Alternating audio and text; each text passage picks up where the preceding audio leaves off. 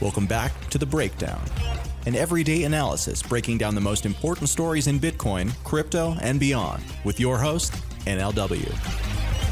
The Breakdown is distributed by CoinDesk. Welcome back to The Breakdown. It is Saturday, February 22nd, and today we are, as every Saturday, doing a quick recap of the week before posting all 5 episodes of The Breakdown, or in this case 4. We took Monday off, but all 4 episodes in one long, easy-to-consume thread. So the story of this week, I think, was a couple things. First, it was all about DeFi attacks and really the surface area of DeFi that gives rise to new types of attacks. So we saw attacks on BZX that started last weekend and went into this week that brought up a huge number of new questions. So on Monday and Tuesday, actually, we explored both of those things. On Tuesday, we had Chainlink's founder, Sergey Nazarov, to actually talk about them. But I think it's been really interesting to watch the emergence of adversarial thinking in the DeFi community, as in people are now looking at every single protocol, every single platform and saying, how could people attack this in new ways? What can we do to get ahead of it? Which, as we've seen from Bitcoin, can be a very good way to think. The second story of this week has to be the radical dip that happened on Wednesday, where we had gotten very comfortable at this $10,000 price level. It had gone down, it had gone back up, and so on and so forth. And then in 5 minutes, the price of Bitcoin cratered something like 5%. And it's not exactly clear what it was. It might have been Binance and Coinbase going down at the same time. It might have been something else. But either way, I think it gave rise to a lot of conversations about the power of exchanges in the context of the crypto industry. So lots and lots happening this week. We also saw more from the central bank digital currency front as Sweden pilots a new e-krona. So a lot to dig into. I hope that you enjoy this set of episodes, and I hope moreover that you are having a great weekend wherever you are. The Breakdown will be back on Monday as usual. So until then, stay humble, stack sats, and I will catch you on Monday. Peace, y'all.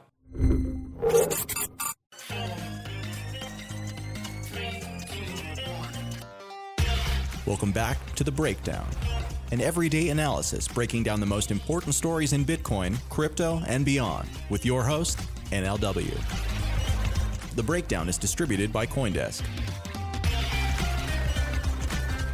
Welcome back to The Breakdown. It is Tuesday, February 18th, and today we are going to talk about DeFi, and in particular, this set of attacks or exploitations or whatever you want to call them that have been defining the conversation in not just DeFi, but crypto as a whole for the last 2 or 3 days. I think that in many ways, DeFi has come to be the perhaps second greatest focus across this industry after perhaps Bitcoin and just the role of Bitcoin in the world at large. DeFi has surged in attention. It has obviously come to define the Ethereum community. And with recent milestones like $1 billion being locked in DeFi, it is starting to get noticed from people who are outside the crypto community and who are in the mainstream financial world. And that's why these attacks, these exploitations, which really in some ways represent the first sustained affront to the DeFi system that isn't just theoretical, but is clear and in practice, are so important, right? This is, I think, a pivotal moment in the history and evolution of the DeFi space, and which should have ramifications for how the space evolves. First, we're going to talk about what actually happened, and then second, we're going to look at the way that different parts of the community are responding to it.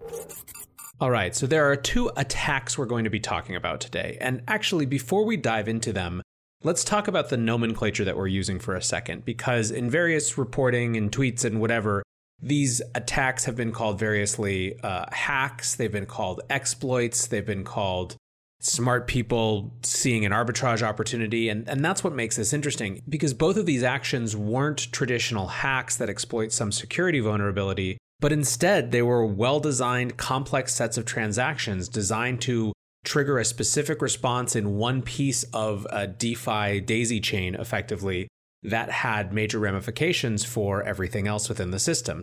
So they are exploits. They are taking advantage of some issue within the DeFi system. However, they're not hacks. For the sake of not having to second guess this all the time, I'm going to use the term attack. I think it's fair given that it had a specific malicious intent to extract money out of the system in a way that was not what the system was designed to do, and certainly members of the DeFi community are not going to be cheering on. So attack is what it is for us, but I do think it's important to keep track of what these actually are and make sure that we're not just using terms like hack when that's really not what it is. So both of these attacks happened to the project BZX. The first attack happened on Friday right as ETH Denver was getting kicked off and would ultimately net the attacker something like $360,000 worth of ETH. Okay, so here's how that first attack worked. First, the attacker took out a flash loan, which, by the way, don't worry, is a term that we will be talking about much more in just a minute. But anyways, they took out a flash loan for 10,000 ETH worth about 3 million from the platform DYDX, the trading platform. They sent half of that to Compound and half to BZX. The Compound half were used to borrow 112 wrapped BTC, WBTC. With the other half, they shorted 112 WBTC. Now, going back to the Compound half that borrowed, they sent this to Uniswap to lower the price, which then allowed them to profit from the short and ultimately pay back that 10,000 ETH loan. But the crazy thing about this, and this is where the exploit comes in, is that all of this happened in a single transaction, and that is a predication of the structure of flash loans. So you may at this point be wondering, well, what the hell is a flash loan and why is this thing even available? TrustNodes summarized it this way. They said, basically, you can borrow an asset without putting down any collateral, so for free, but only if you pay it back in the same transaction. You basically code a smart contract that tells the Ethereum network you're going to send the borrowed ETH to one exchange to buy at a lower price and sell at a higher price on another exchange. And since the exchanges are open source and the network knows everything, they figure out whether what you say is true or not, and so you can flash borrow. The flash loan thing sounds incredible because it is an actual loan without requiring credit, but a loan for a few seconds with the lender certain they'll be paid back because of the contract conditions, as the transaction just doesn't happen, reverts if the loan is not paid back. Now, flash loans came about as a way to help the market for DeFi over-collateralized loans function better. So going over to CoinDesk, this is how they describe flash loans. They say, the vast majority of DeFi lending facilities rely on over-collateralized loans. Borrowers can usually only borrow around 75% of the value of their collateral. Although that incentivizes users to pay back loans, it also requires lenders to have very high liquidity, sometimes in a diverse range of assets, in order to quickly liquidate loans. Flash loans are instruments that allow traders to liquidate the loans on the lender's behalf. It works by having the trader take out a loan from the lender, this time not posting any collateral, then paying back the borrower's debt and collecting the deposit. Using the deposit, they can pay back the original loan and pocket the remaining funds. Again, the idea here is that this all happens instantaneously and with completely open source elements so that the smart contract system can actually see what the price is on the other exchanges that are being used in this arbitrage opportunity so that no one is going to be taken to the cleaner.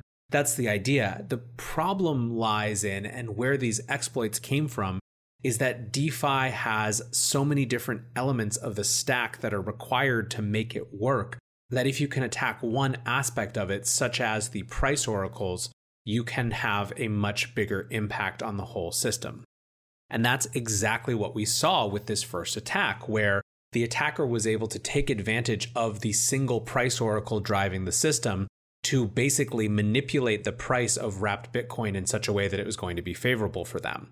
Now, for a relatively small attack, right, the attacker only got away with $360,000 worth of Ether in this first attack. There was a much more pronounced reaction. And I think that that's because DeFi is so at the heart of what the Ethereum community is trying to do right now, which means those outside of it who are not fans of Ethereum use any attack like this or any just failure like this as a way to suggest that the entire project has failed or is doomed to fail. And those in it get fiercely defensive. So that's kind of what we saw over this weekend, is people really talking pretty existentially one way or another about this attack. And in particular, the thing that kept coming up that I saw over and over again was the idea of just how decentralized is DeFi, right? I thought actually Maya Zahavi summed it up really well. She said, the attack surfaced some known and underplayed risks. One, a flash loan means that there is no real cost to financing an attack. 2, it showed how centralized Oracle manipulation is. And 3, it showed that we still need circuit breakers built into protocols, which is just another version of centralization. Again, this is where the conversation was over the course of the weekend. However, then it happened again.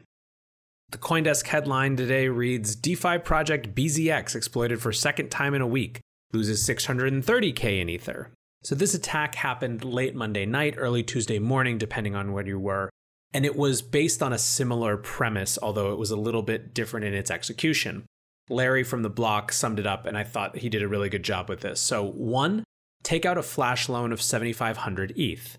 2, trade 3,517 ETH on Synthetix for $940,000 worth of SUSD, Synthetix USD, at price close to $1. 3, use 900 ETH to market buy Synthetix USD on Kyber and Uniswap to push the price to more than $2.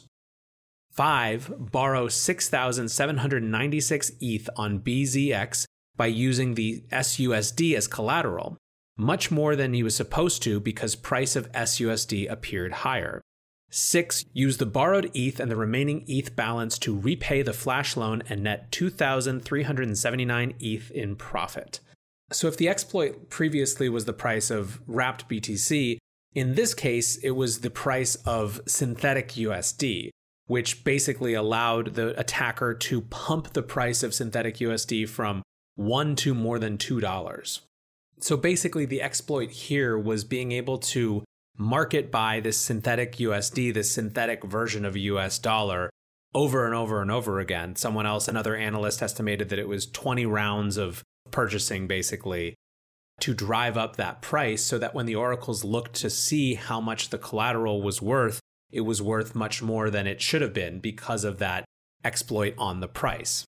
Now, the net of all this is that the attacker walked away with something like $630,000 in Ether, but you can see how much more complicated this is than just calling it a hack or something, right? This is just taking advantage in some ways of the low liquidity of a lot of these synthetic assets to be able to drive up the price in a way that these automated systems based on price oracles can't accommodate. That's what I wanted to get into from here, is what the actual reaction has been and where it leaves DeFi. Picking up from where we just were, when CoinDesk's tweet said bad actors have made off with $630,000 worth of Ether, Crypto Bobby wrote, are these really bad actors or just smart people taking advantage of bad system design? Me thinks the latter. Now, the conversation in the thread was all over the place. One response said, there's an ethical hacker approach to these problems. They chose the unethical. I'm sure they're smart. Someone responds to that person, though, and says, this wasn't a hack, though. It's arbitrage taking advantage of thin liquidity of the DeFi space. Now, this point was also brought up in a thread by Amin Sirer, who wrote, the recent attacks on BZX have little to do with BZX or flash loans. The culprit here are the decentralized exchanges which have poor liquidity and are prone to manipulation. Given exchange depth, the amounts available for flash loans, and use of DEX price oracles, these results are inevitable. Using price oracles that bring in outside information can help, but the real fix is to use DEXs that actually have depth, and that's not likely to happen anytime soon, even after ETH 2.0, because the underlying consensus protocols limits DEX's speeds. That said, BZX and other DeFi building blocks need to test their exposure to manipulable DEXs more thoroughly before opening up again. Now, this question of pausing operations was another one that was a big part of the conversation. So Taylor Monahan wrote, stop giving teams, products, and platforms the benefit of the doubt. BZX is repeatedly f***ed up. Repeatedly, at least 6 times. How the hell were they able to lose another $650K? I give zero f***s about writing bad code. All code has bugs. What comes next is what matters. Fool me once, shame on you. Fool me twice, shame on me. Fool me 6 times and lol, no, it's cool. DeFi hype.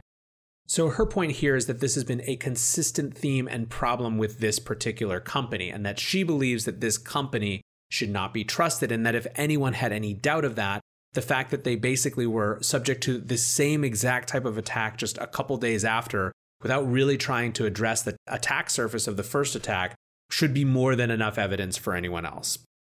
I think this is a salient point because even if one is excited about a space, you don't want incompetent companies ruining it for everyone else. And I don't know as much as Taylor does about BZX. I haven't been watching them until this weekend.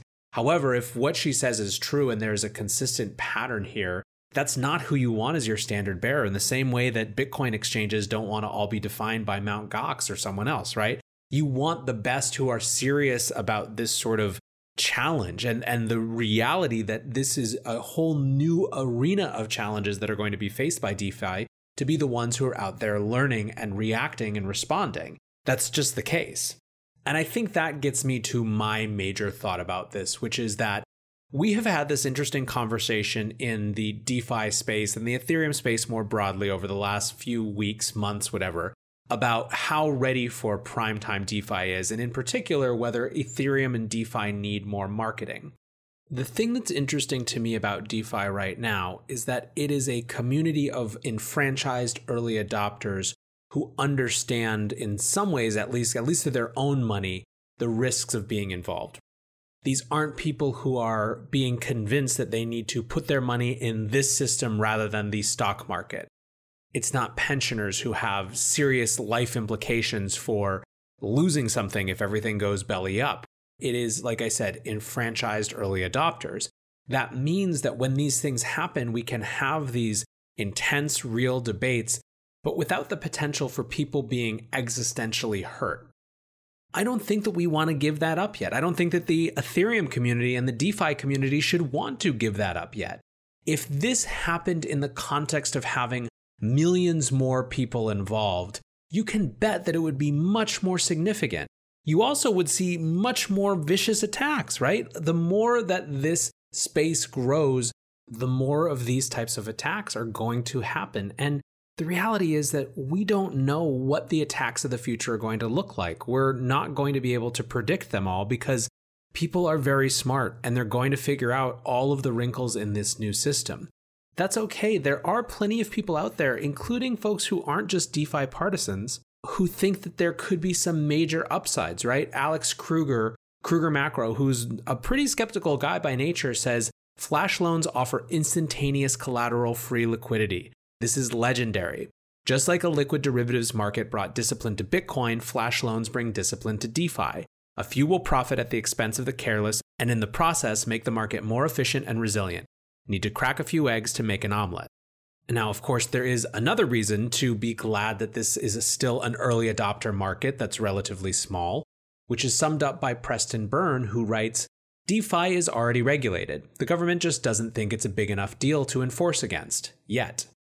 Now, ultimately, this space is still in its infancy, but I do tend to agree with Larry Cermak from The Block, who wrote, it's DeFi exploitation season. The first exploit showed a lot of people that something like that is even possible. Now it's go time. I think we're going to see a lot more of this type of attack coming, and it may not be exactly the same. It may be a little bit different, but when you see people who are able to instantaneously walk away with $300,000, $600,000, it's going to have a lot of eyes look over at this space in ways that we may not like. So here's the bad news and the good news about this. The bad news is that I do think that we're going to see a lot more of this type of attack. The other bad news is that this is going to provide a lot of narrative ammunition for those who don't think DeFi is valuable or who think it creates so much systemic risk that any upside is mitigated. The good news is that there was never a chance that DeFi was going to make it to the mainstream without a period of pain, right? Without an exploitation season where these systems were really stress tested and pressure tested in a serious way, not just theoretically, but by people who want to take advantage of them to make money. That's happening now, and I think it's going to happen more. The good news about this is that if DeFi does make it through to the other side, and particularly if it does so in a way where the decentralized in decentralized finance remains and is sustained, then I think the whole space is stronger for having gone through it. So that is my take on this. I think that these attacks are the first of what are likely to be many more that we see attempted. I think that the fact that they are happening in the context of this enfranchised early adopter market is a good thing. And I think that it should create or remind us that it's valuable perhaps to have some amount of inherent conservatism when it comes to playing with real money. DeFi is playing with live ammunition, and we need to treat it that way.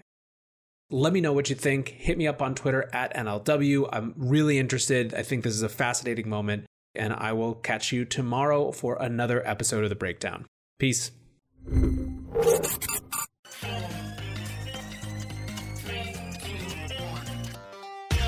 Welcome back to The Breakdown, an everyday analysis breaking down the most important stories in Bitcoin, crypto, and beyond, with your host, NLW. The Breakdown is distributed by CoinDesk. Welcome back to The Breakdown. It is Wednesday, February 19th, and today we are going to be doing two things. First, we're going to spend just a little bit of time touching on some of the key news from the last couple days. The whole conversation around the DeFi attacks on BZX has taken a lot of the energy and time on this podcast, which will be the case again today. And I want to make sure that we're not completely glossing over a couple interesting bits of news. But then second, we are in fact going to turn our attention back to these DeFi attacks.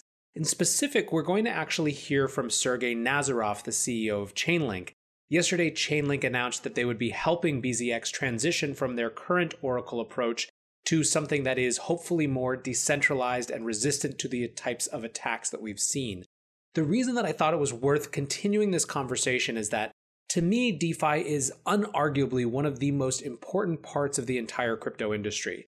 It is something that is driving a huge amount of energy and excitement and optimism for the future.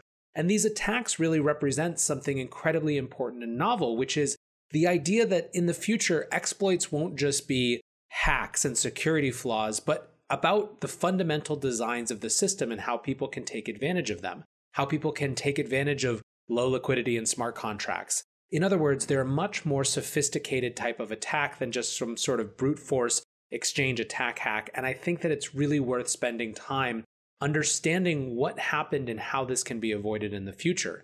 And that's what Sergey is really here to help us do. But first, let's look at a little bit of the news from the last day or so. One of the banner headlines from yesterday was that the Bloomberg campaign had announced their financial reform package and that it made mention of crypto. Now, in terms of what it specifically said, there wasn't necessarily a huge amount of exciting or unexpected or new or different things, right? They said, quote, cryptocurrencies have become an asset class worth hundreds of billions of dollars, yet regulatory oversight remains fragmented and underdeveloped. For all the promise of the blockchain, Bitcoin, and initial coin offerings, there's also plenty of hype, fraud, and criminal activity. Their plan went on to basically say that they want to clarify who is responsible for overseeing different parts of the space, figuring out a framework to determine when tokens are actual securities.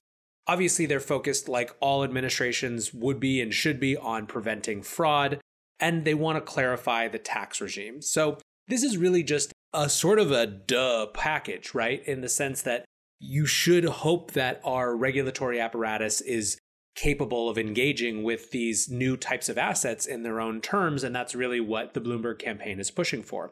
Now, the two things that are notable about this are, one, that it exists at all, and I think this was really captured well by Neeraj from Coin Center, who tweeted, "What a ride it's been watching this once tiny hobbyist issue grow into something presidential candidates have plans for." I think that point really can't be overstated, just how notable and what a milestone moment it is in some ways that Bloomberg, who is very quickly becoming the, or at least one of the two contenders for the Democratic presidential nomination, has seen fit to put this as a part of his financial reform package. Now, the one other little notable detail is that this isn't taking the same blockchain, not Bitcoin line that we've seen. It talks about for all the promise of Bitcoin alongside blockchain. And that's a pretty notable thing, right? It at least suggests that there is a willingness to engage and an openness to Bitcoin, not just the technology behind it being something interesting. So certainly something that we'll have to watch for more signal on. Again, it's just one little bit of information inside a larger proposal that is itself only partially filled out, but still notable. Now, a second little bit of news today that got people nervous. I noticed a tweet from Larry Cermak over at The Block this morning that Maker was up 15% in the last 4 hours, and quote, some weird transactions happening as well. Now, in the thread, there's a lot of discussion around what might be happening. Someone noticed that it seemed like Uniswap was being drained of Maker. Larry talks about how there was a huge surge in volume on Bitfinex and OKX as well, and someone was clearly trying to accumulate as much as possible. Udi Wertheimer says maybe Maker or someone affiliated with Maker is buying them up as a white hat thing. Larry Cermak says, that's what I was thinking, because if there is just a tiny chance someone could pull it off, i.e. some sort of strategic attack, it's not worth the risk. But Maker could also activate a delay in the governance process, I think. Udi responds, maybe buying up the tokens will make it easier to get the vote for the delay pass. I don't know, just thinking out loud. Taylor Monahan, who we heard from yesterday, also chimed in saying, it could be the Maker team got in touch with known whales, asked them to remove liquidity from market. Less liquidity would also result in price spike due to shallower market even without the huge buys. Here's 8 million removed from Uniswap pool. It would be interesting to see if known Maker whales and or Maker team are all doing the same.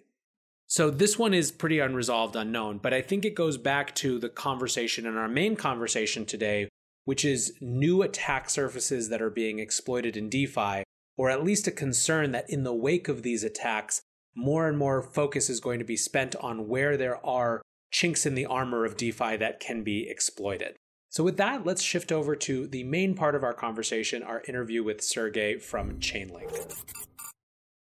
Sergey Nazarov is the CEO of Chainlink, which is a decentralized Oracle product, right? Chainlink's job is to try to create a mechanism for smart contracts and on-chain functions to take advantage of off-chain data. And in particular, in the context of DeFi, the data that most matters to smart contracts is price data.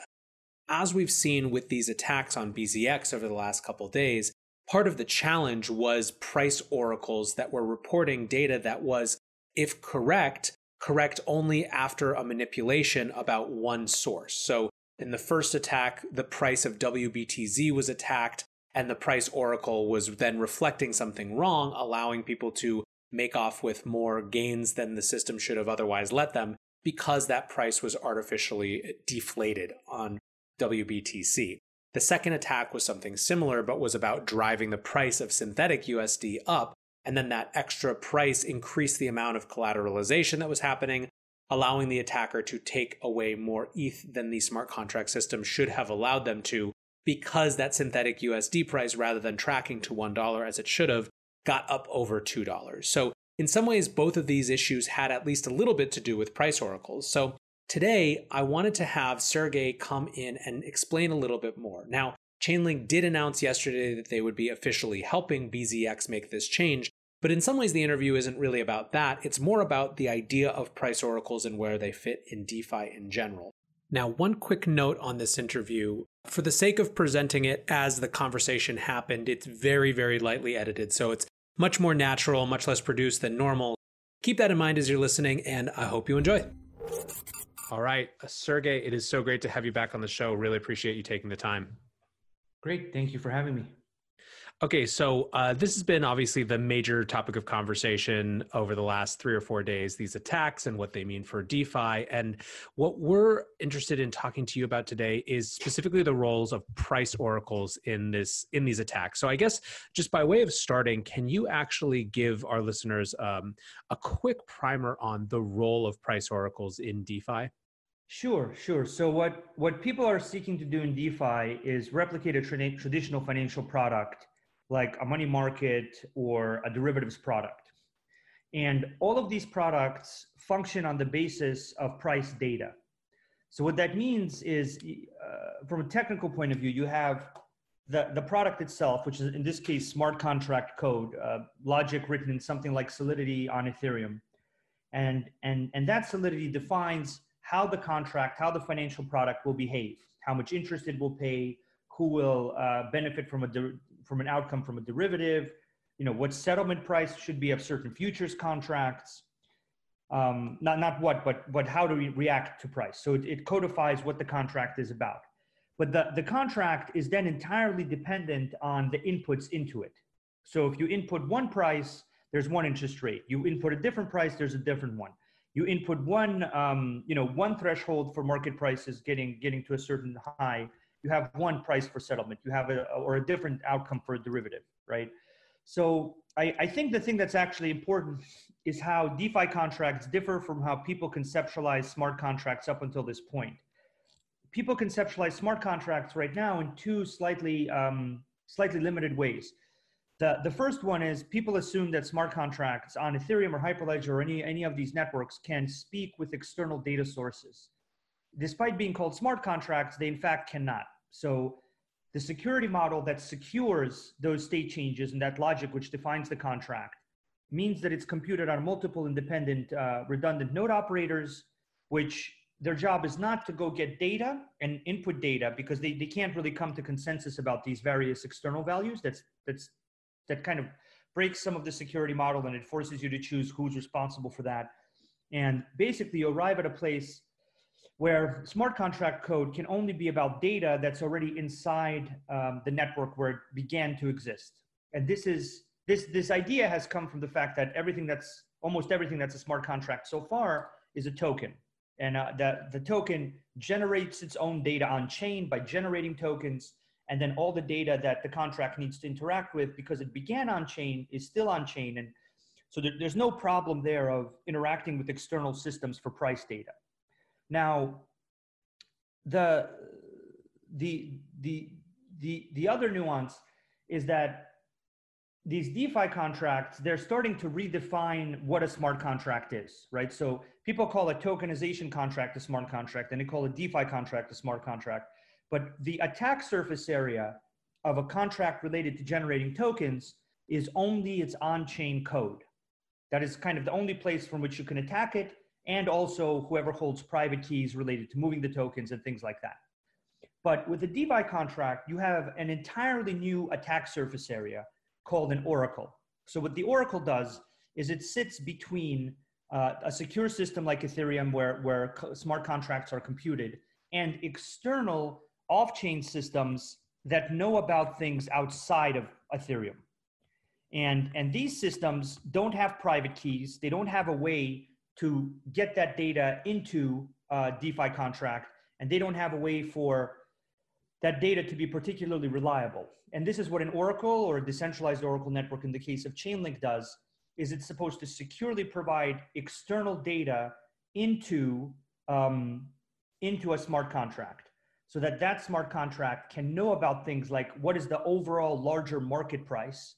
And if the oracle represents the larger market price accurately, then the decentralized financial product has the correct input and can function correctly.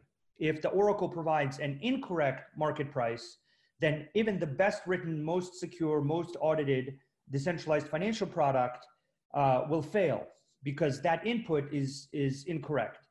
And the nuance here is that when you talk about a smart contract in this DeFi context, you're actually talking about something that is composed of an on-chain component, which is the code, and of an off-chain component, which is the oracle.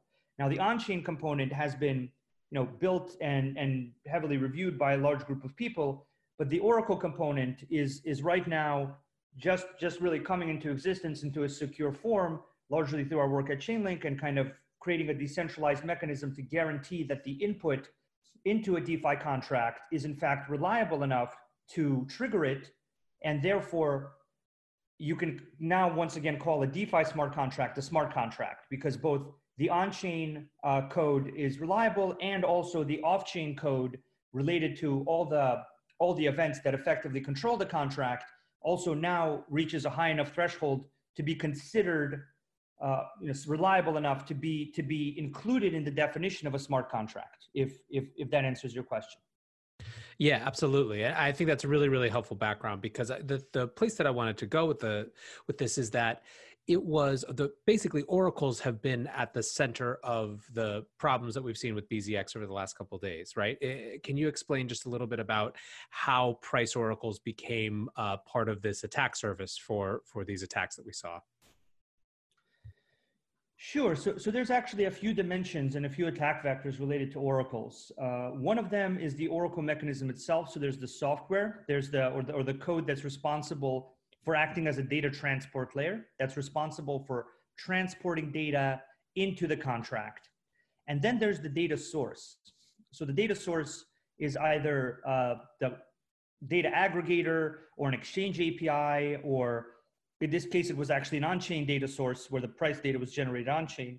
But you actually have these two dimensions of risk with oracles. One is the code related to securing the oracle, and the other one is the data source, its security, the quality of that data source, the ease of manipulating it, And this capacity to manipulate it is often also mitigated by redundancy.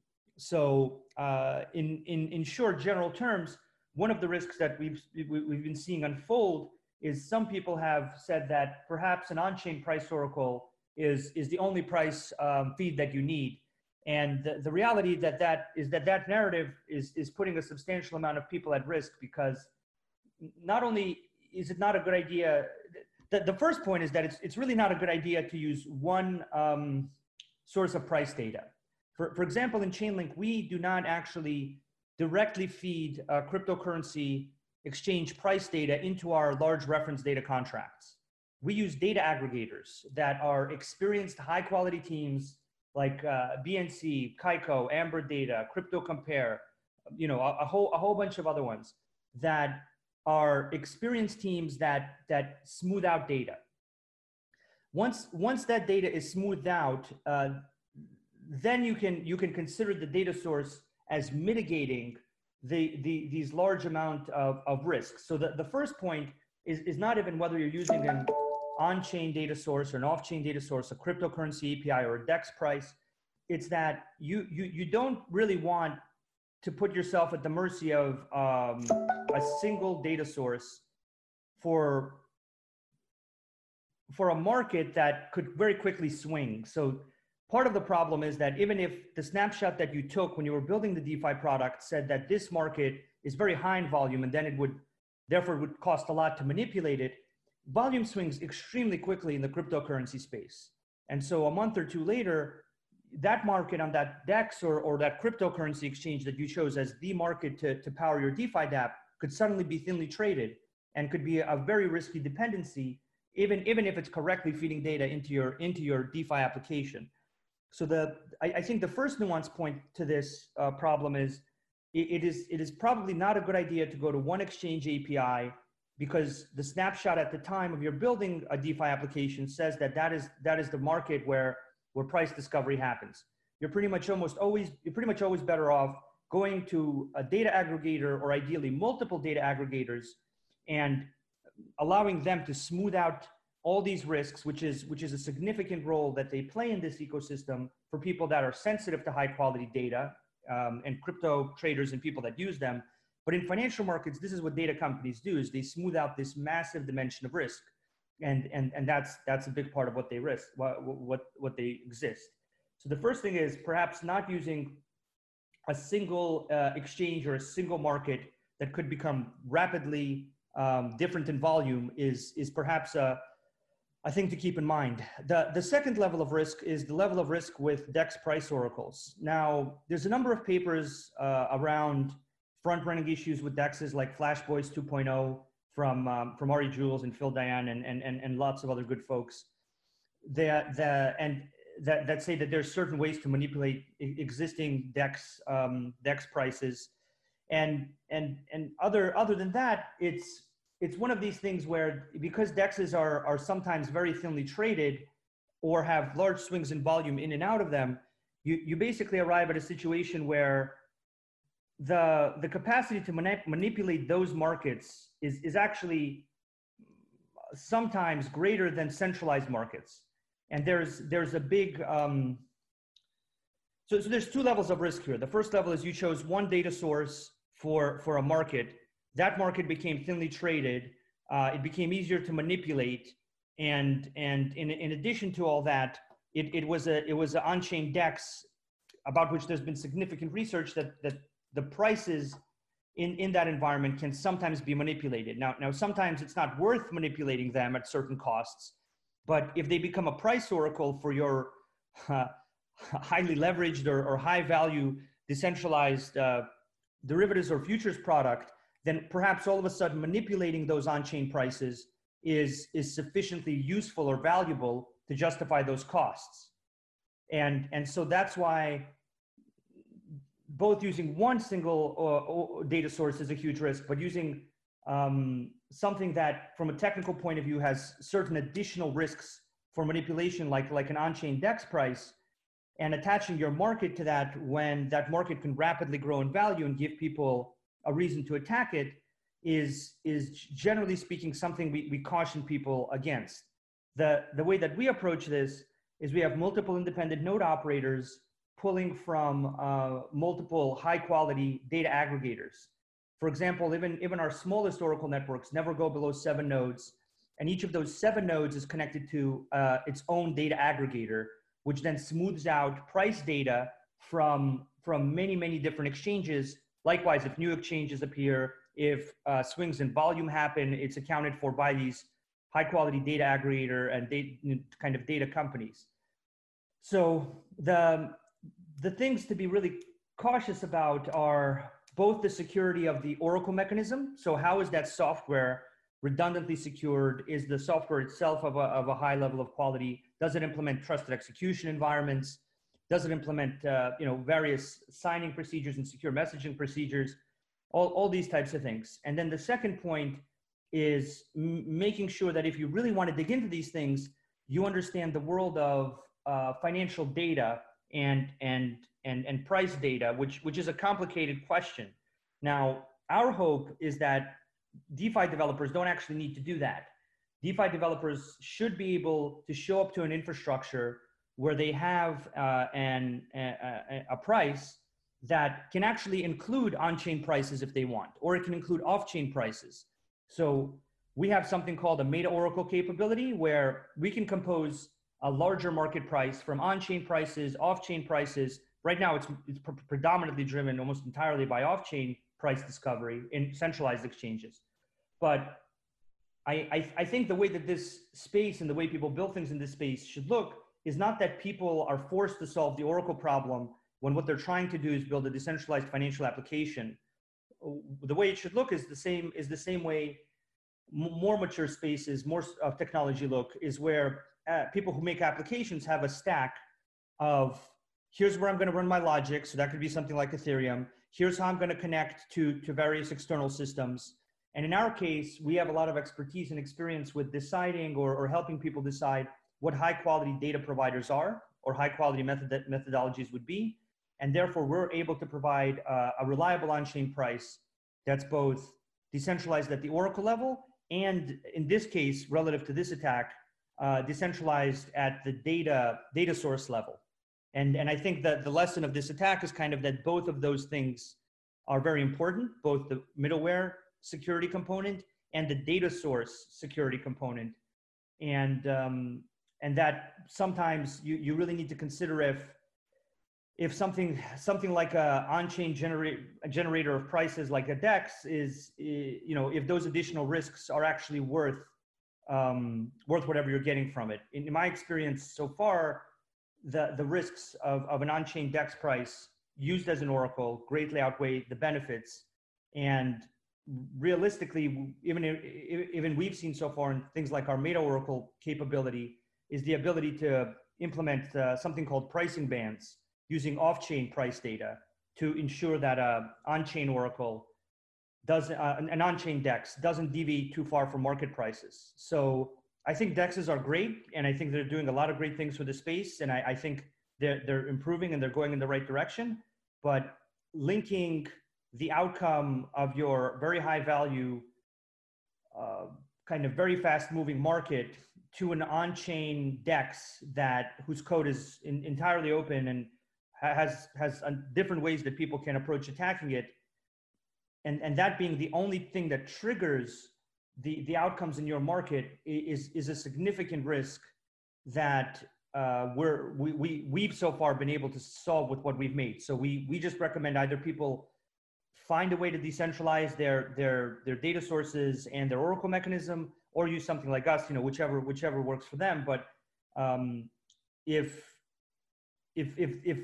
things aren't considered in this more holistic way, both by users who want to understand what is the security of a DeFi dApp, and by developers of the dApp, like what are my security risks in relation to oracles and data sources in addition to contract code, then it's very possible that this type of thing will continue, and I don't think that'll be great for the space in general. So that's kind of where I wanted to go and maybe leave this is what you think the impact of these attacks on the space are. You know, it sounds like you guys, based on the announcement yesterday, are now actively helping BZX think through this for the long term. You've mentioned or made mention of some of the lessons that already we're potentially seeing around using that kind of DEX data as their single source of pricing information and the vulnerabilities that creates. But what are the other lessons or takeaways? And I guess, do you see this sort of attack happening more, or just, you know, new forms of attacks happening more as DeFi gets more popular? Yeah, I think these attacks are happening predominantly towards these derivatives and futures and highly leveraged, fast moving markets with larger and larger amounts, because there's a way to get a payoff there. So the ratio of effort to payoff is relatively low. So that's, and the numbers are growing as DeFi grows. So what that means is that if the ratio of effort to payoff is getting better and better, then attacks like this move up on people's target lists. Now, realistically, as DeFi grows, if people don't successfully secure their Oracle mechanism through whatever collection of approaches they're comfortable with, then the losses will become larger. And as the value in different subsets of the DeFi ecosystem, whether that's lending or some kind of collateral-based system or whatever it is, as the value there increases, and if the Oracle mechanism doesn't improve in security, then those things also move up on people's target list. So suddenly the ratio, maybe if the ratio of effort is still relatively high, but now the rewards are very, very high. So I think we see a number of people out there that have different Oracle mechanisms, some of which they baked without an external audit, some of which that's speaking to the security of the Oracle software itself, some of which is powered by price data feeds where volume swings really regularly in centralized markets. And I think one of the things that's just been saving people is that the ratio of effort to payoff is still low, relatively low, but DeFi is definitely picking up speed. There's definitely growth. I mean, we recently passed $1 billion and there's more and more usage of it. And I think the reality is that as the amount of value that goes into DeFi increases, you'll see a progression of these types of attacks around different sectors of DeFi. So perhaps more of these attacks will happen in derivatives and futures-based platforms with high volume, fast-moving markets, but that subsection of DeFi will probably become hardened against this pretty quickly to a degree, because we're working with a lot of people in that space to effectively solve this problem, as well as other problems related to Oracle reports that, so that people can't manipulate their markets. Now, once that section of the DeFi ecosystem gets hardened, and if the value in DeFi keeps increasing, I think people will start to focus on other markets that they'll figure out ways to conduct all kinds of multi-layered kind of derivatives or shorting schemes related to an Oracle failure in places where there isn't a fast-moving market, something with lending or something based on collateral or something where you can't immediately trade in and out at large amounts, but maybe you can create a derivative or a short around some kind of Oracle event related to that collateral lending market, and then have a huge payout that way. And I think the reality is that part of the reason why this problem persists is because the losses haven't been big enough, right? So if the loss at some point becomes big enough, you're going to see people take this as seriously as they've taken cryptocurrency exchange security, right? So what I've seen happen with exchange security over my, I don't even know how many years I've been in this space now. I've been building smart contracts for 7, mining for years before that. But over all that time, what I've consistently seen is that some kind of exchange fails in how exchanges secure the value they provide to users through private key security issues or whatever collection of issues. And then the volume or the usage shifts to cryptocurrency exchanges that do have good security guarantees. And as the value of cryptocurrency exchange usage grows, the losses become larger and larger, right? Because everybody has more money. So this seems like a very analogous situation to me, that as DeFi grows, and especially if it starts growing rapidly, the people that have proper security for their Oracle mechanism will be able to explain that to their community and show themselves to be secure. And then if somebody's Oracle mechanism fails, much like, with cryptocurrency exchanges, if somebody's private key security scheme fails, then that becomes a top of mind kind of issue for users, not just for developers, but for users of that product. And then those users, historically, looking at cryptocurrency exchanges, migrate all of their usage rapidly to secure systems that can explain how they're hardened against certain attacks. So I think the growth of DeFi is a very good thing. I think it'll create more incentive to attack increasingly varied parts of DeFi.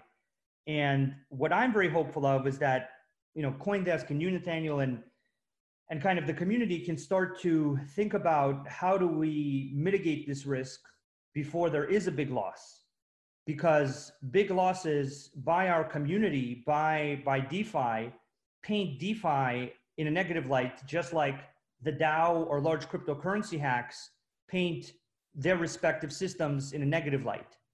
And I think the thing that's worth avoiding or worth kind of learning some lessons about from how cryptocurrency exchange hacks and smart contract hacks have affected certain sectors is that really, maybe it's not a good idea to wait for that. Like maybe the better option is to somehow pay much more attention to this security risk such that the losses never reach a level where people are saying that, oh, DeFi doesn't work because, I heard that there was a hack for $300 million. I mean, I don't want to hear that. I want DeFi to keep growing at a massively fast rate. But the reality is that that's a mix between how many users want to use DeFi and how able DeFi is to deliver on both returns and the technical guarantees that DeFi, decentralized finance, seeks to deliver. And even if those guarantees are not fully realized from a security point of view initially, they're definitely something that I think we should start realizing more as the value secured by DeFi increases. Yeah, I couldn't agree more. I think one of the things that I was discussing yesterday on the podcast was exactly this, that right now we're experiencing these new challenges, figuring out new types of attack surfaces and obviously new types of fixes in the context of a relatively enfranchised, empowered early adopter crowd, right? Who are by and large savvy to the types of risks that it entails. And I think that's actually greatly to DeFi's benefit. The stakes of some of these types of financial products are massive if they go not just mainstream, but just get even a little bit bigger. And so the fact that right now these sorts of challenges can be worked out without more systemic risk and risk among people who really can't afford to take it, I think is to the benefit of everyone who's invested in the long-term health and growth and opportunity of DeFi. But listen, Sergey, I really appreciate all your thoughts. It's always great to have you here. I'm really excited to see what you guys continue to build in this context and what we learn from each of these attacks, and unfortunately the ones that are probably yet to come as well. So thanks so much for your time. Yes, thank you for having me. Again, great chatting with you. One of the things that I thought was most interesting listening to Sergey in that interview was this idea that DeFi is going through a natural evolutionary growth process where it is going to have attacks that come after it and try to exploit new attack surfaces. And that in some ways, this is akin to the early days of crypto exchanges, where attackers exploited basically everything that could be attacked in the context of crypto exchanges. And it took a lot of painful learning. By learning from the mistakes of exchanges, by taking more seriously the security of every aspect of the DeFi chain, we may be able to avoid some of that pain, which is obviously to the benefit of everyone who's invested in the success of DeFi in the space as a whole. So really interesting thoughts, and for me, just reinforcement of why these attacks were so meaningful. It wasn't that a huge amount of money was made away with, but they are warning shots. They are shots across the bow of what could come and why we need to be so conscientious of everything that we're doing in DeFi, especially while it's still early. Anyways, guys, that is it for today's episode of The Breakdown. I hope that you enjoyed this interview, and I hope you enjoyed the quick news briefing at the beginning. We will be back tomorrow with another episode, and until then, thanks for listening wherever you are. I'll catch you soon. Peace.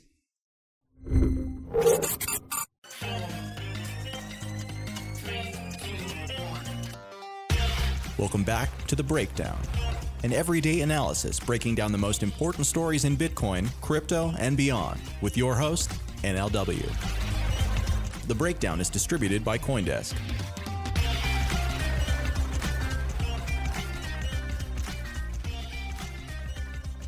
Welcome back to The Breakdown.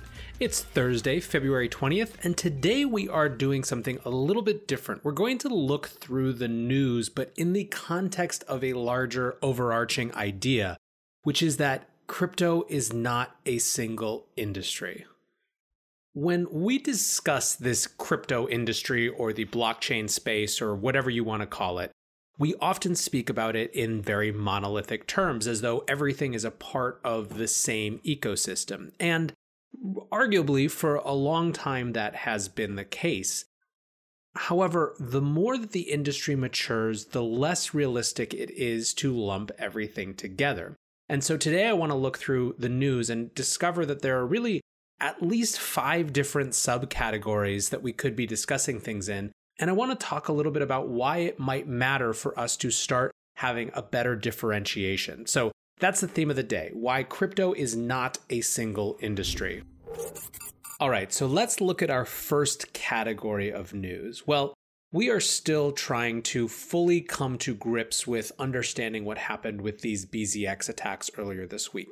And at this point, it's not so much about BZX, it's not so much about the particular amounts lost. It is about understanding new risk profiles in DeFi. In many ways, the conversation that I've seen has been a coming of adversarial thinking to DeFi. Now, adversarial thinking is something that's very intrinsic at this point to the Bitcoin community, where people within the community who want it to succeed are constantly asking, what could go wrong? How could people attack this? What do we do if that happens? I mean, even today in the Bitcoin community, which is a completely separate thing, as we'll get into, there is an entire conversation about miner concentration sparked by a post on CoinDesk's new op-ed platform by Hasu. So anyways, adversarial thinking has come in a big way to DeFi as people start to look through every major platform, every major protocol, and ask how could it be attacked and what the problems are. And I think in some ways this week has shown, just even based on the difference in how these attacks were carried out, that DeFi is a whole phenomenon unto itself, where the attack surface simply doesn't look the same as it did for crypto spot trading. It is a fundamentally different thing based on programmable finance and the composability of finance, and really needs to be taken in its own terms. So that's the DeFi side of things. Now let's look at our next category of conversation. We have a whole slew of stories from the world of nominally enterprise blockchain, or maybe just a better way to put it is blockchains interacting with the traditional financial system. So this isn't about cryptocurrencies and digital assets. It isn't really about programmable finance per se.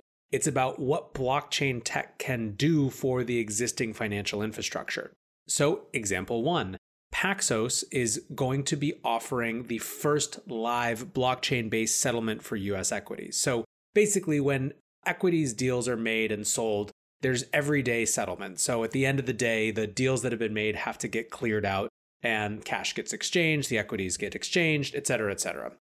And this happens through clearinghouses who actually facilitate that settlement. Well, Paxos is bringing this to bear on the blockchain. Last year, they announced that their pilot with Credit Suisse had been given a no action letter from the SEC allowing them to proceed. And today they announced they're actually able to get it running. So this is inside baseball. This is infrastructure for the legacy financial world.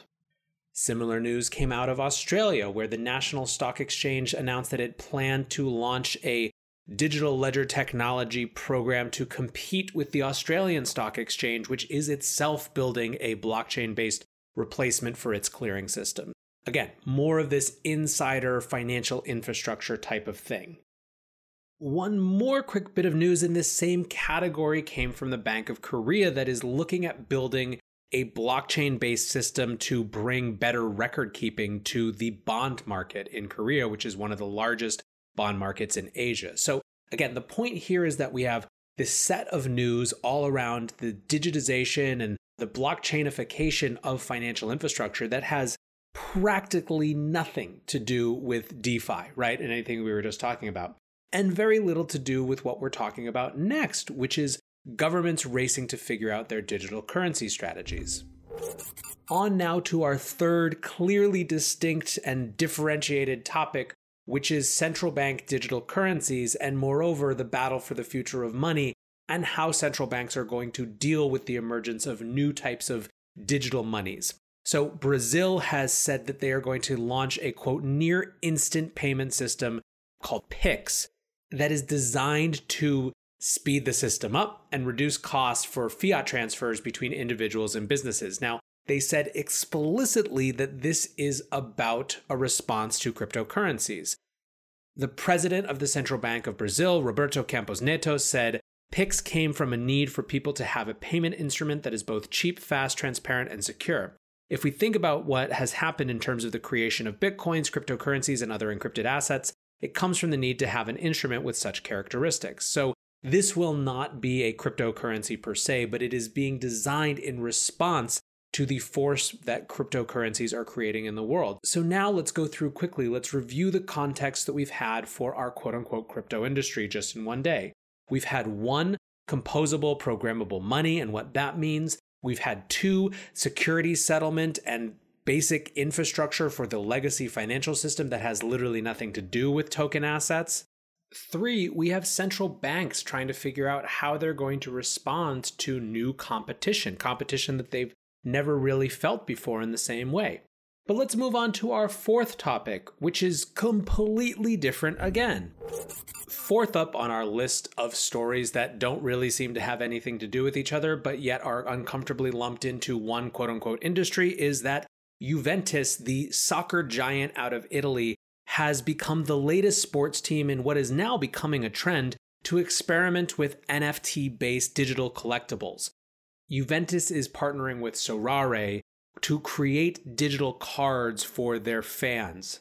So this is a licensing deal through which Juventus will be partnering with Sorare to create digital cards that represent their famous soccer players like Cristiano Ronaldo in digital collectible form on the ERC 721 standard.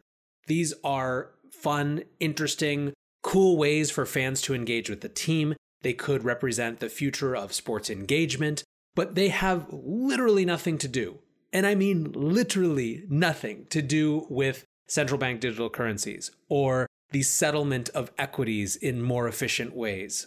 These are such fundamentally different fields that it almost feels insane to talk about them together.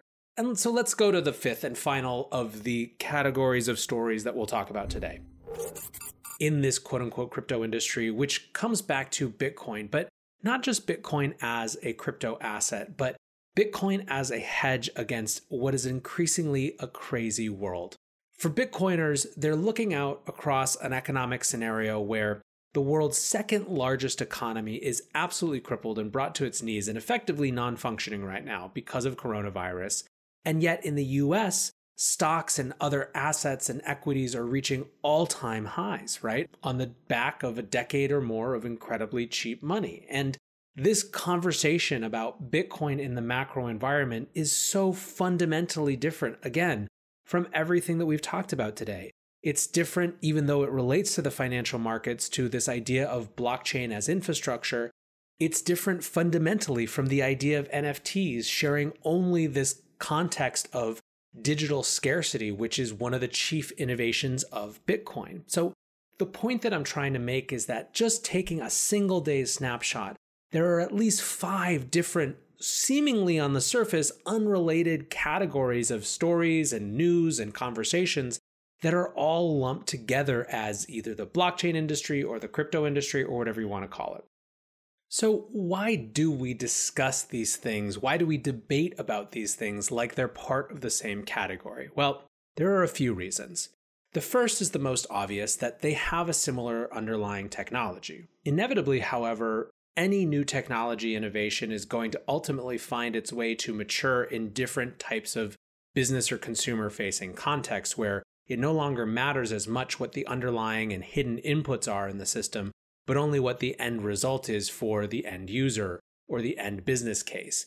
I believe we're starting to see that break where it becomes less and less interesting to talk about them in terms of the inputs and more interesting to talk about these things in terms of their outputs and impact.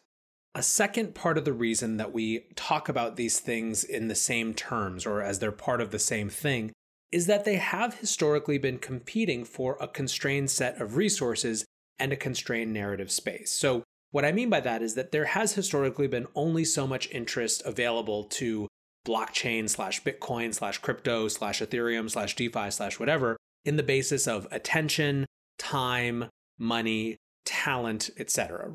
And so by speaking in this way, we are actually competing to make people who are looking in from the outside think that that space is about the thing that we care most about and we're invested in.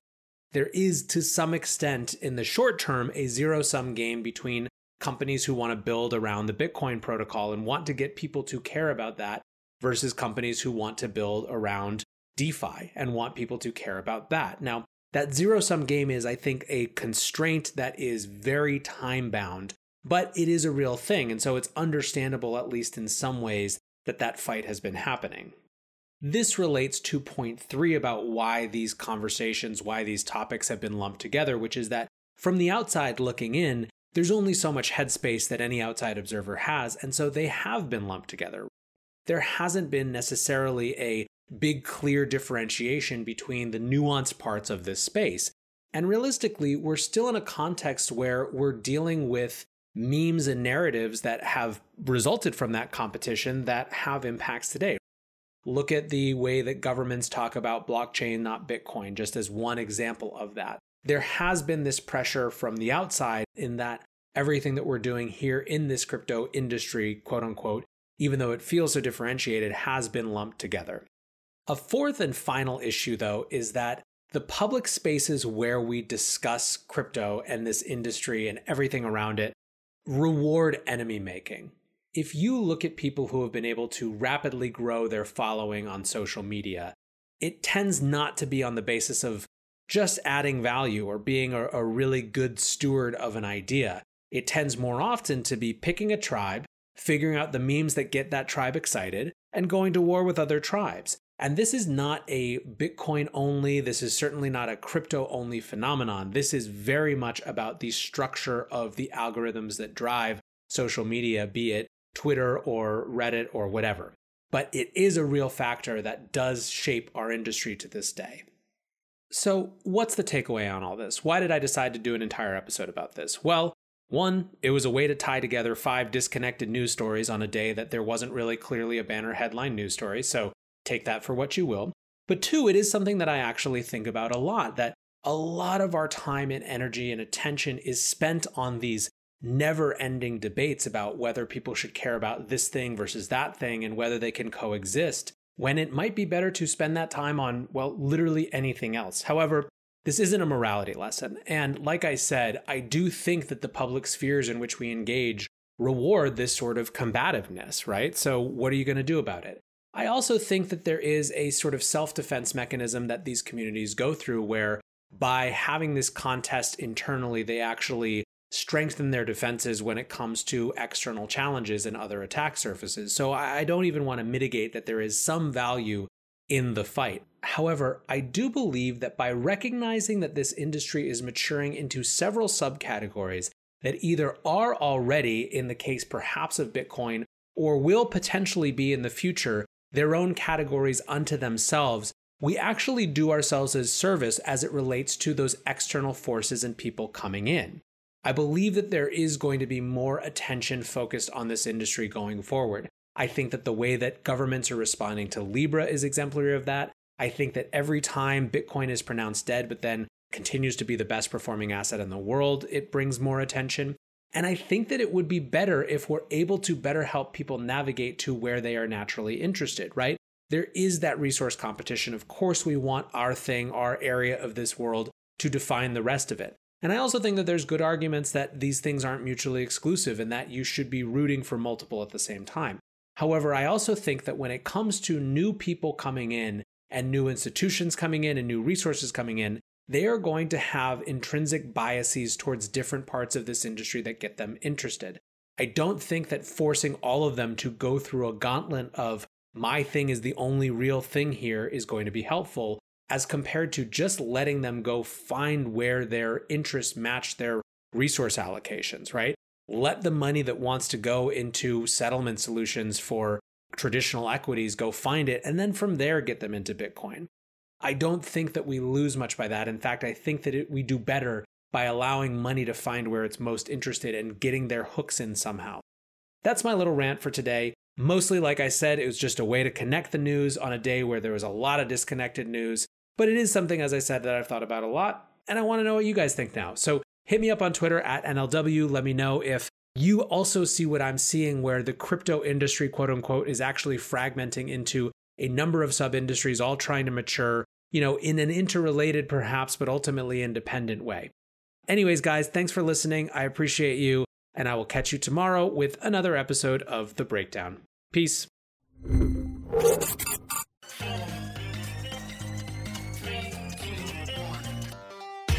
Welcome back to The Breakdown, an everyday analysis breaking down the most important stories in Bitcoin, crypto, and beyond, with your host, NLW. The Breakdown is distributed by CoinDesk. Welcome back to The Breakdown. It is Friday, February 21st, and today we are going to start by diagnosing the dip. We're going to be discussing some theories for why the Bitcoin price fell so dramatically a little earlier this week in such a short amount of time. Second, we're going to be talking about fire in the exchange funding market and what it might mean for what type of products investors are interested in.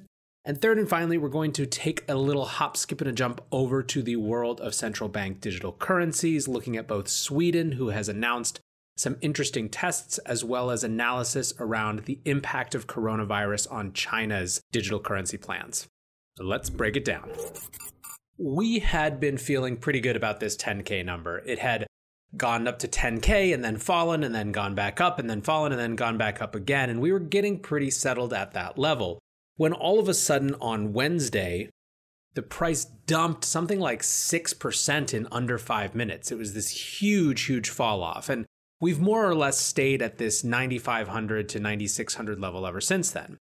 So the most common analysis that I saw on what happened had to do with Binance and Coinbase going down at the same time. Both of the sites had unscheduled maintenance, and that creates potential liquidity issues, not to mention concerns of volatility or concerns of hacks, right? Because at the beginning of Binance going down, we weren't sure what the answer was. It wasn't clear why the site was going down. And so you potentially have a scenario where if you have major providers of liquidity who are going offline and a few whales who can dump on the market, potentially you see this sort of dip. So that's the analysis that I saw from a number of people like Maddie Greenspan and others. And I'm not sure what the answer is. This is a little above my pay grade when it comes to actual market analysis. However, what I will say is that it was a reminder to me of the significance that a small handful of actors, particularly exchanges, have in determining confidence in the markets at any given time. And I think that that's something that we always have to keep an eye on. Earlier this week, Coinmetrics also did a study around concentration of wealth within different asset communities. And I think it's part and parcel of the same conversation, which is that if we are operating in an ecosystem which is theoretically free from the ability for people to manipulate and debase the currency or whatever we're trying to escape from the old financial system, yet wealth, i.e. power, is concentrated in a very small number of hands. And in the cases of exchanges, we have not only power in terms of actual liquidity, but also influence in terms of market sentiment. The point is that if power is concentrated in a few hands, it becomes potentially an approximation of what we're trying to leave behind. So my sense is that that's something that we shouldn't be worried about per se in terms of this specific instance, but it is something that we should continuously be vigilant about, right? And ask how we make sure that we're not just reliant on single points of failure. Today, as I'm recording this, we're getting another example of just how much Binance can dominate a news cycle. Both The Block and CoinDesk are reporting on a memo from Malta saying that Binance is not registered there.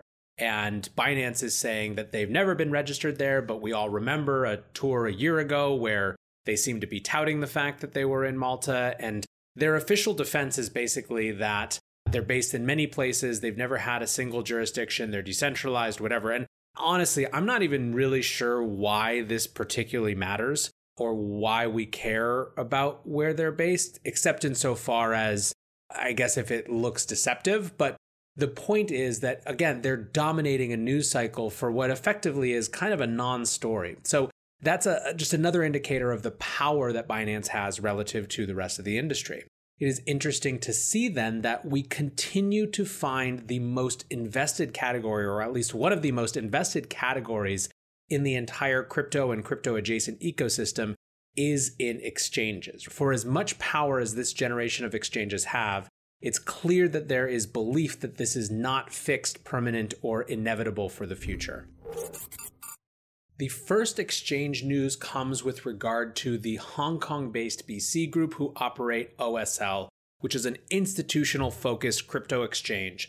Fidelity International has invested $14 million into the exchange operator. And again, to me, this is another example of one of those stories where the big interesting thing isn't necessarily the number, but is about the company who is investing. The fact that it's this globally renowned asset manager in Fidelity International obviously has implications for understanding who is spending time looking in at the Bitcoin and crypto markets. But in some ways, this was the second fiddle news when it comes to exchange fundraising to FTX. FTX has hit the trading scene in crypto with incredible force. This is a company that's something like 9 months old, who are already seeing billions in volume of derivatives trading. And The Block reported yesterday that they are out raising an equity round at $1 billion plus valuation, which, if that comes to fruition, would make them one of the fastest growing unicorns in startup history. Now, it should be noted that The Block report is saying that they're seeking to raise an equity round at that valuation, not that it is completed. And as anyone who's ever raised venture capital knows, the money's not there until it's actually in the bank. However, I think it doesn't take away anything from the ascent and the incredible rapid growth of FTX. This is an exchange that has perfectly captured the zeitgeist of the crypto markets now, the shifting and growing focus on derivatives. They've even done interesting things like created futures markets around current presidential candidates.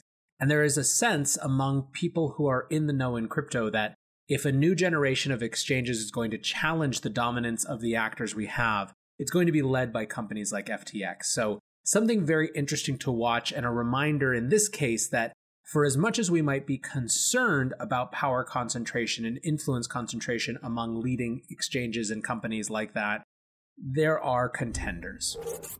Let's end this Friday breakdown with a quick trip through the status of the battle around central bank digital currencies and their competitors. So first, we saw yesterday news out of Sweden. Sweden's central bank is beginning to start testing its digital currency that it calls the e-krona. The pilot, which is being built with R3's Corda network and is being supported by Accenture, is designed initially to run until February of next year, so a year, but could extend farther. Now, there are two interesting details about this announcement for me. The first is what I believe is an under-discussed issue as relates to central bank digital currencies, which is the way in which they potentially make central banks compete with commercial banks. So Reuters wrote, this revised role in the payment system could lead to individuals holding money in risk bank accounts, something that would overhaul the distinction between central and commercial banks, Riksbank being the Bank of Sweden, the Federal Reserve of Sweden. It strikes me that one of the headwinds for central bank digital currencies could be this new competition that it creates with central banks who aren't going to want to give up that role in the economy. Now, the other interesting detail came from the actual statement itself that said the e-krona would, quote, reduce the risk of the krona's position being weakened by competing private currency alternatives. So again, we are back to Libra and this idea that governments, and part of why they're responding is that they are afraid of currencies that are being issued by corporations, right? And in particular, I think, as is obvious, the Libra. So really interesting to see this play out in real time, not just theoretically, but to see central banks explicitly acknowledging that they are reacting to that type of threat. Now, the other threat and reason that central banks are so actively engaging in this digital currency battle is China. China has made it very clear that they are working towards a digital yuan, and banks like Japan's are very nervous about the type of economic influence that this might give them. Well, this week we saw some indication about how people involved with China's central bank are viewing the coronavirus and what it might do as it relates to the digital currency project. China's economy is still effectively shut down right now, with no clear end in sight, despite some rhetoric here and there. Some have taken that to mean that the digital currency project could be moved back. However, the former president of the People's Bank of China, in an interview with China Daily towards the end of last week, the beginning of this week, said that it might actually speed things up, that the efficiency, cost effectiveness, and convenience make it even more desirable during an epidemic. This is interesting also in the context of the role of physical cash in potentially spreading the virus. The government has actually quarantined old paper notes and distributed new notes in the areas where the virus outbreak actually happened. So this is an interesting little wrinkle in the story of how the coronavirus might impact the economy in our crypto sector and beyond. Now, as I was recording this, we actually had a bit of interesting news coming out of Libra. Libra was, of course, the catalyst for so much of this activity, but has been beset by many, many challenges, many regulatory, but also companies and members of the Libra Association dropping out. Well, for the first time in a long time, we've had an announcement about a new company that is joining. Shopify has joined the Libra Association as of a blog post this morning on Friday. The post said, "Our mission has always been to support the entrepreneurial journey of more than 1 million merchants on our platform. That means advocating for transparent fees and easy access to capital, and ensuring the security and privacy of our merchants' customer data. We want to create an infrastructure that empowers more entrepreneurs around the world." So to me, this makes much more sense than legacy companies like Visa and MasterCard being involved with Libra. Libra is an assault on the traditional financial order as it relates to money, and certainly it makes sense for Visa and MasterCard to keep their enemies close, so to speak, by being involved so they have an insight into what's going on. But when it comes to real alignment, you have to think that it's these companies that are destabilizing and fundamentally challenging the old world that those institutions were built around. Put differently, the most ideal partner in the world for Libra would be Amazon, and the only reason that's not going to happen is that I assume that at some point we're going to see Bezos bucks too. Whatever happens with Libra, though, it is very clear, very, very clear that tech is looking increasingly to get in on the game of finance. We saw it even yesterday with news that Patreon would start to get into the business of effectively payday loans for their creators, right? Where they would be doing cash advances for their creators. And now on the one hand, this makes complete sense, right? They have data about the track record of creators and what money is likely to come in, so there's no reason they can't advance that. However, at the same time, it shows very clearly that in their calculus, growth is going to come from financial institution-like factors, not just building this great service where fans connect to the favorite creators. The point is, again, that whatever happens with Libra, the tech assault on finance is in full swing, and it's going to keep playing out, and it's hard to see how it ends. But for now, guys, I think I've given you plenty to think about for a Friday. I'm headed off for a good weekend, chilling at home with my family. I hope you are headed to something fun or something calming or whatever it is that you need. Thanks as always for listening. I will be back breaking down the news with you on Monday. Peace, guys.